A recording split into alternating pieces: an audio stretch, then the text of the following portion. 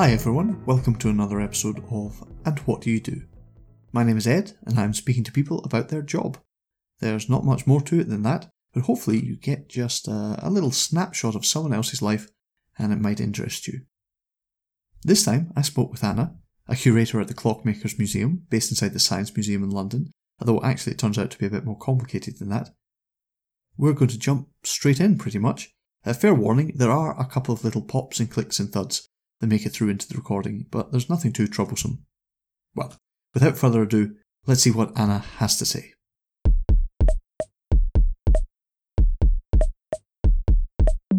Okay, well, I have a guest with me, but tell me, who are you and what do you do? Hi, Ed. My name is Anna Rolls, and I suppose if you say what do I do, my job title is that I am a curator, and in particular, I am the curator of the Clockmakers Museum, which is in London. But I guess from the perspective of what one does, there are many things that people do in this world, but that's what I do professionally. So tell me a little bit more. Is the Clockmakers Museum is it a separate museum, a separate building, or part of a larger organisation? How is it set up? Okay, so the Clockmakers Museum is a slightly unusual museum in that it is a small independently accredited museum, but it's housed currently inside the Science Museum, which is of course a national museum over in South Kensington in London. But it's only been there since 2015, and before that it had its own space at the Guildhall in the City of London. And it's a museum that belongs to the Worshipful Company of Clockmakers, who are one of the livery companies of London. And it's, that's all I have to say about that. So, I mean, livery companies themselves are quite unusual things. So how did why are the two things separate? I mean, livery companies are very old and are quite an unusual organisation style, I suppose. People outside of London might not be so familiar with them. So how did the Clockmakers Museum become a separate thing? So the livery company, the Worshipful Company of Clockmakers, has been in existence since 1631. It's not actually particularly old when you look at London livery companies or guilds, but they've basically never had a hall. A lot of the livery companies have their own halls from where they would conduct their business, and the Clockmakers never had one. And they would always sort of move from premise to premise, conducting their affairs. They would quite often borrow other halls, or they would conduct their affairs in sort of inns and taverns. And they, in the 19th century, at the beginning of the 19th century, decided that it would be good to start collecting a collection of specimens, as they called them, and books that related to their art, which is, of course, clockmaking and watchmaking. And I don't think they ever had in mind that they would produce this huge collection or that it would form the nucleus of a museum, but it was essentially their sort of property. I don't really know why I've mentioned the halls, but in some respects, it's grown into a much bigger thing where a lot of livery companies sort of thrive on their halls and their ability to use their halls for public occasions today. We thrive on the fact that we have this amazing collection that is accessible to the public. And it's been accessible to the public since the 1870s. So it's been on display for a very, very long time for people to come and see.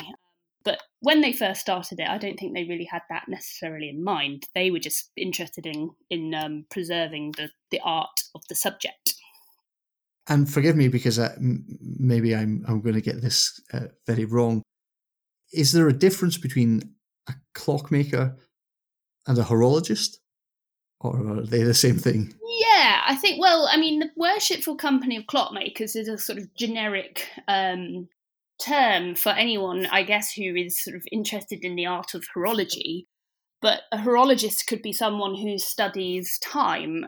So it wouldn't necessarily be someone who, even just using the term maker suggests that you're there making clocks. And of course, a lot of people, for example, those who are involved in the company today, don't make clocks. But if you go to the basics of the trade and making, then there were, of course, people who were making sundials, which are still timekeepers, and then there's sort of lots of allied trades that would be associated with horology and the study of time that don't necessarily involve making. And of course, the company is called the Worshipful Company of Clockmakers, but of course there's watchmaking. But the company also encompasses other arts relating to the trade, such as engraving, and some of the mathematical instruments as well would be fall under that category. But if you move away from the company and the clockmakers as a livery guild, the term clockmaking is more applied to someone who repairs clocks and does conservation or restoration and potentially makes clocks as well. So as the curator of the collection, are you just maintaining at the moment, or are you trying to expand the collection? You said that they weren't sure in the first place that it would even get as big as this, but are you looking to expand? Of course. I mean, I think any museum is never going to sort of have its collection go, right, that's it, no more stuff, we're not taking anything on. But Right. of course, most museums are, they have the problems and the constraints that are essentially resources, and the biggest one of those is, where do you put everything? So, of course, you have to have an ability to limit what you bring into the collection based on what your resources are. So, some national museums are building amazing sort of storage facilities that will allow them not only to kind of look after what they've currently got better, but increase their capacity to collect as well. And the same goes for display. Obviously you want to be able to put things onto display so that people can see them. And we try and put as much as we can on display that's important to our collection. And we're quite unusual in that respect, in that, the vast majority of the important pieces in our collection are on display as opposed to being in store. But they do, there's always going to be the problem of, if you want to put something in to the collection, you can't just get rid of something else. The part of being an accredited museum is that you have to have sort of policies to show that you're going to look after the collection indefinitely and preserve it for the benefit of people. So if you take too much stuff on and then suddenly you need to get rid of it, it's not that straightforward. You can't just throw it away and put it in the bin. In terms of the collection, do you spend more, resources, I suppose? Is it sort of backwards looking in that you're trying to acquire things, say, this piece is coming up for auction. It's, it was made in the 1800s and it's important because of such and such? Or are you looking at sort of contemporary developments in clockmaking? Again, I don't really have the jargon, but, are you looking at companies that are producing clocks today and going, well, we know that is a new innovation and it's important to get one of them in, on day one? Sure, they're both really. There is a sort of collections development plan to sort of specify what is missing in terms of the collection, in terms of what we want to have to sort of tell our story, and that will relate to stuff from the past. But part of that is also, our plan is to tell the story of clockmaking today. And one of the things I haven't really mentioned about what the museum is about is it concentrates on the profession and the trade and its history, with a particular emphasis on London. Right. And then to an extent, Great Britain. And so today, obviously, clockmaking isn't necessarily a big trade that's still in existence in London anyway. I mean, when you think of watches in particular, most people think of Switzerland as where you'll go to buy your sort of your best or affordable timekeeper.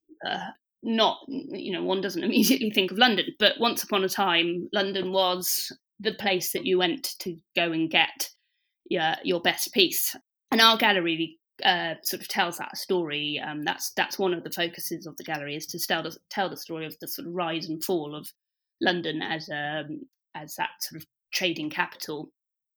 But today, I think the focus on the story today is really about how it's not a dead art.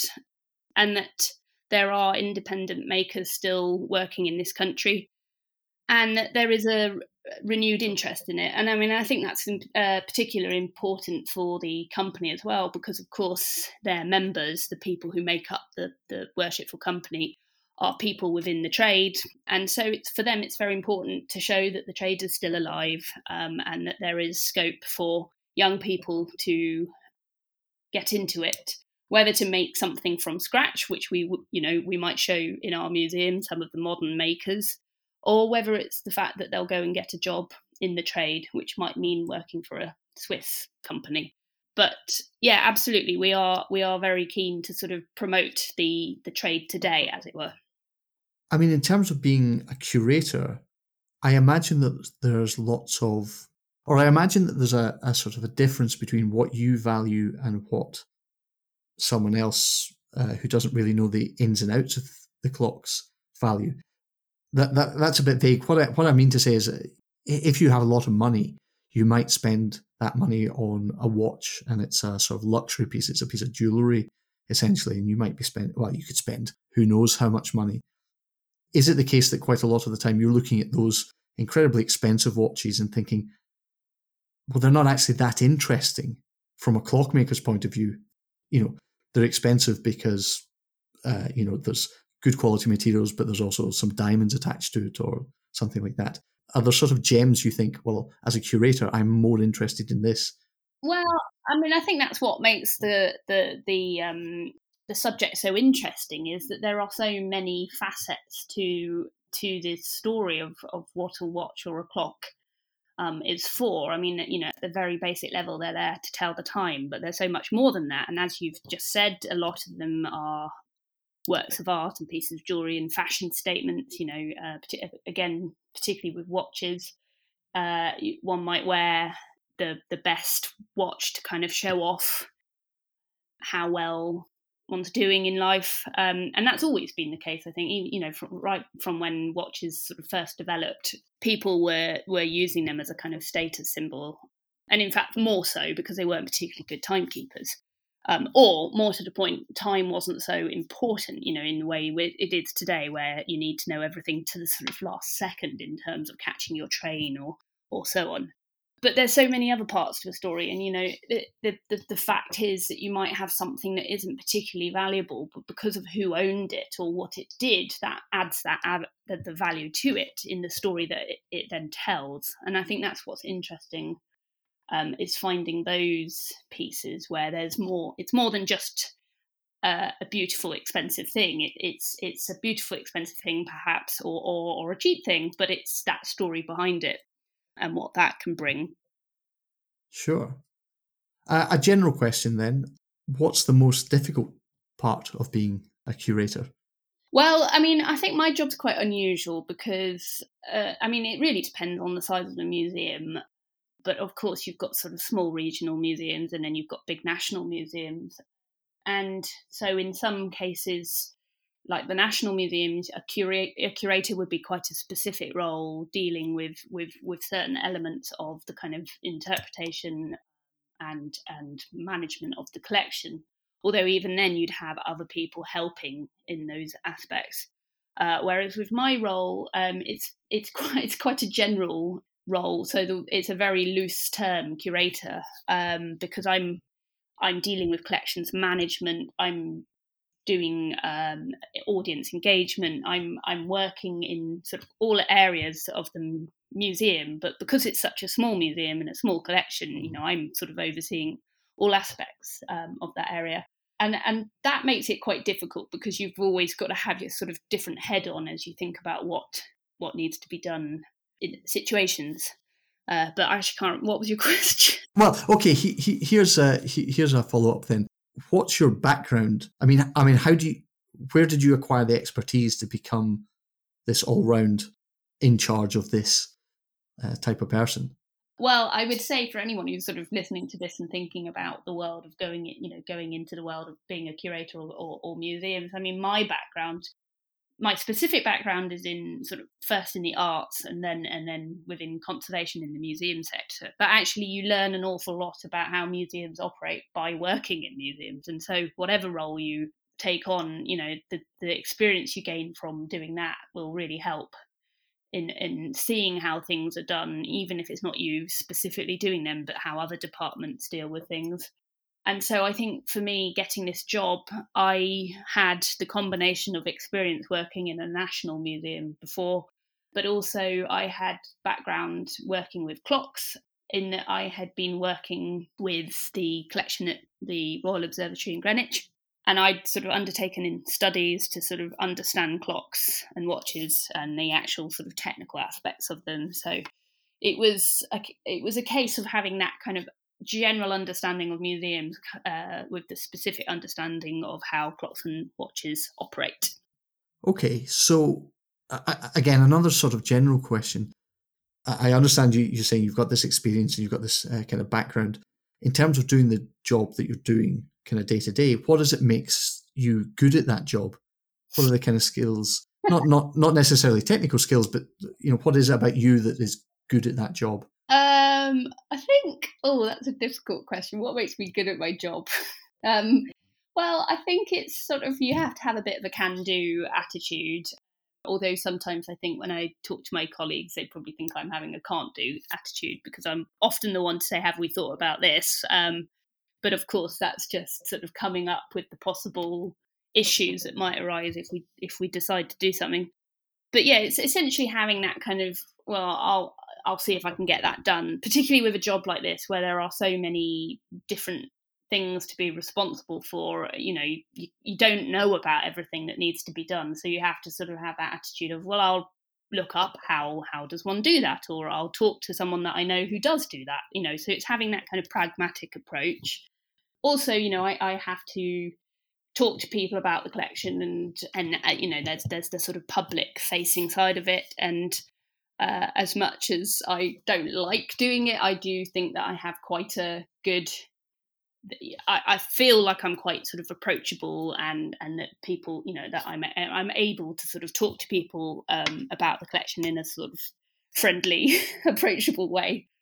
Okay. I don't know everything there is to know about it, but the one thing I've learned in life is the more you learn about the stuff, about things, the more you realize you don't know about things. So it's, and that's what makes the job interesting, is you're always learning about new things, which is, keeps one entertained and occupied. Do And when you are sort of asking others for help or assistance, or I guess collaboration, is it quite a small community? Do people tend to want to work together? I imagine because you're not a company trying to build and sell watches, that people, I guess, sort of follow the interest more rather than, what can we market out of this? It's more driven by, well, I guess the love of the subject and the love of the collection. Yeah, definitely. I mean, I suppose it depends who I'm talking to, but I mean, certainly the museum world is a relatively small sector, and so when there are questions that relate to the sort of administration or the management of the museum side of things, there are people I can turn to, and I have the science museum sort of besides me, and there's departments there that I can ask for help, and as I said, because it's a fairly small world, it doesn't take long before you start to recognise people that you've worked with in other institutions who come and go. And and people, the point of a museum is to be there for the public, so they are generally pretty helpful. I mean, obviously everyone is pressured by time and their own workload, so you have to kind of bear that in mind, but everybody is always very helpful. And then within the sort of clockmaking world and the horological world, and the information and expertise that people have relating to actual sort of technical things, I mean, clockmakers, or as they're sometimes referred to as clockies, are generally a fairly friendly bunch and happy to help. So do you get the feeling that, or do you know, I suppose, if, the big watchmakers, do they appreciate the heritage that you're preserving? Do they sort of enjoy the fact that is being preserved? Or do you get the feeling more that, they're just now companies that are there to sell stuff? I mean, I think if you really kind of appreciate your brand and your craft, you can't not recognise the importance of the history and the development of these pieces. So yeah, absolutely. I think any brand would recognise the importance of our collection as of one of national importance relating to the subject. But of course, yeah, a lot of brands today aren't, heritage is one aspect of it, but they're there to sell a product. But what's actually quite interesting is a lot of the names that our collection are associated with, which are from the late 17th to the 18th century, the people who were involved in the trade at that point are, very well recognised names in the industry. And I can say there are certain examples of companies that have actually produced or set up companies using these people's names, almost as a way of saying, that it's the original. I'll give you the example: George Graham. He was alive in the 18th century, and the company. Well, he was trading as himself, and the company today is by no way linked to him from history. So absolutely, these names are important to the industry and are certainly being used in that way. But of course, yeah, I mean, a lot of the manufacturers today are not based in the UK. We do have some, but the majority are in Switzerland, and there's some in France and Germany. And, I think there are many other collections that deal with the history throughout Europe in a similar manner. Is there I'm trying to think of something that that if you gave me the answer, I would also be able to recognize what it meant.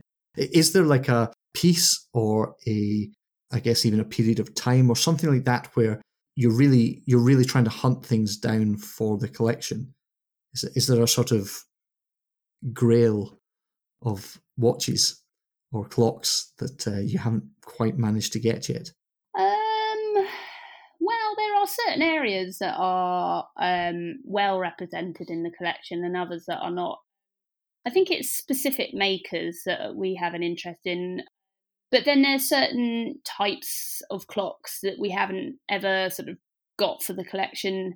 I think, and this sort of goes back to sort of what I was talking about earlier about the kind of collecting policy and how we look at the 20th and 21st century as much as we might look at the 17th and then 18th century. But I think there is always going to be an interest in anything that relates to the company, and the company's prominence was particularly so in the sort of 17th and 18th centuries. In fact, that sort of tallies with when London was at the sort of top of its game. So any maker that is associated with the company and also kind of associated with the best quality work, we have an interest in, definitely. And let's say money, no object, resources of any kind, no object, and anyone that you need help from says yes and all that sort of thing. What would you do with the collection? Is there like a big sort of dream plan that you could say, if everything fell into place and if money was no object and resources were no object, we would do this? Well, I mean, that is an interesting question because it's something that I'm actually talking, with my colleagues about right now. I mean, there's the 400th anniversary of the company in 10 years' time. Right. And so, I was thinking it would be nice to be able to sort of pin some things off that anniversary in terms of sort of refreshing the gallery. But as you say, resources and finances do in the way. But I think for me, one of the things I feel about the gallery and the way it's laid out is in some respects it's great because you've got everything on display. If you go in there, you're just sort of you just turn around and there's just stuff. Minimalism is certainly not our is not the way we like to do things. Sure. But I suppose if you don't know anything about the subject, it can be a little bit overwhelming. So it'd be really nice to be able to kind of get the interpretation to a level where we could really help people understand the craft and the trade better without overwhelming them with the jargon and the sort of technical aspects, which are also included for those who do know about the collection. So I would like to see kind of the interpretation changed. But, it's a difficult one because it would always be nice to have more space so that we could show more things. But as I said, it's just trying to kind of weigh up having more stuff on display and not getting too overwhelming. So really to sort of nail down that fine line between educating people and providing them with all the information they might need. But some of the things we're already getting on with is, for example, we're doing a photography project so that we can at least get the collection digitised so that people have access to the collection, particularly in the last sort of 18 months where they haven't been able to get into the museum so easily. The ability to be able to see that information and make it available for anyone with internet access, to be able to kind of ramp that up and get more of that done would be good. But then I suppose there is a fine line that if you just put everything onto a virtual world, will anyone ever come to see it? But I would definitely like to kind of do more to try and help people understand what's going on inside clocks and watches, and particularly with clocks, because from the outside, old clocks they could come across as a sort of little bit boring because it's just a kind of wooden box that's just ticking. But when you actually start to understand what's going on inside and how everything is, there's no power to it. It's all you have to do is just wind up either a spring or a weight, and it will just keep itself going for a week. And how it achieves that, and how it achieves really, accurate timekeeping in some cases. The technology behind it is really interesting. When you start to understand that, I think it makes the subject come alive. So it'd be really nice to be able to do more of that, sort of explain to people why these things are interesting. Because certainly for me, I wasn't necessarily interested in clocks when I was younger. Some people definitely are, but I hold my hands up and go, no, I like to know how things work, but I'd never sort of stared at a clock and gone, wow, what Sure. marvel in front of me. But once I started to understand what they were all about and how they operated, they became really interesting things. And I think that would be nice to be able to sort of just, particularly in this day and age where everything is digital and, you get your time from your phone, which comes from GPS signals, it's so arbitrary to what these things do. And the fact that they, as I said, they kind of keep themselves going and they've almost got like a heartbeat. And particularly with watches, when you hear mechanical watches running and they're ticking away, there's just something very engaging about that. Excellent. Well, we're almost out of time, so I've got a last question for you. I was going to say ever popular, maybe not so popular, but ever present sort of question is that I'm afraid to say you cannot be a curator of the Clockmakers Museum anymore. What I'm going to do, though, to make up for this sudden termination, is that I am going to offer you 3 different jobs. What I would like to know is which, if any of the 3, would be good, and why. It's more about what it is about you that would enjoy this or be good at it, or all right, at least find it worth giving a go, I suppose. So I'm thinking of them off the top of my head, as I always do, which means that even as I'm saying this, I'm playing for time. But let's say you can be a chef. There we go. There's one option. You can be a chef. You can be a magician. I'm not saying magic's real. I mean, like a performing magician. Or you can be a forest ranger. Those are your 3 options. Chef, magician, or forest ranger. To do any of these jobs, do I have to have previous skills, or is it just? No, you've just been given the job. Okay. You're bringing to it whatever you've got already. So somehow you've aced the interview, and they're not going to pry too deeply into your actual paper qualifications. That's. I think that's easy because I'd love to be a magician, but I'm really rubbish at deceiving people. So Okay. this wouldn't be. I'd be the crappiest musician, magician ever. So yeah, that's a definite no for me. And Okay. actually, I think it's almost nicer when you watch magic because you don't know how it's done. And so I think if I became a magician, I'd be really boring because, well, I'd be sworn by their code, so you wouldn't be able to tell anyone how the things are done. But you Sure. wouldn't enjoy magic anymore, and I love magic, so that's a definite no. Chefing, well, I love cooking, and I like baking as well. I mean, I like anything that involves food going into me at the end of it. That's a win. But having to cook for other people all the time is probably a no, because it's really stressful. I used to work in a restaurant, or a few restaurants, when I was younger, and the chefs were always super grumpy. Sure. And always really super stressed. So I don't think I'd want that kind of lifestyle. But forest ranger would, I think I could do that job, because I do love the outdoors, and I love, I'm quite an active person, and I feel like I'd be quite good at, it's a physical job, and I think I could take that side of things. Yeah, I think the chance to have a job where you're outdoors quite a lot would be pretty awesome. So that would be the one for me. Brilliant. Well, thank you so much for speaking to me today, Anna. Enjoy the rest of your day. Thank you very much.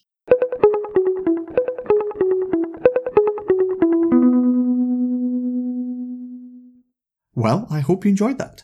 It certainly made me think about lots of stuff. It reminded me how odd the livery companies are, or how they might seem to an outsider at least. So I think I'm going to try and talk to people from a few more if I can. Also, Anna raised something mentioned in an earlier episode by the conservator Elizabeth, if you remember. Sort of that concern about how to deal with all the stuff in a museum if you're trying to keep it in perpetuity. Where do you put it all, and how do you put it to good use? I think I will try and get some more museum people in to quiz them about that. Anyway, the front and back matter of this episode has been pretty brief, as you can tell. We're pretty much out of time. Check out andwhatdoyoudo.co.uk for, well, everything really, all the episodes and a few bits and pieces of supplementary matter. And, in particular, drop me an email at andwhatdoyoudopodcast@gmail.com. I am always looking for more interviewees. Until next time, take care, speak soon.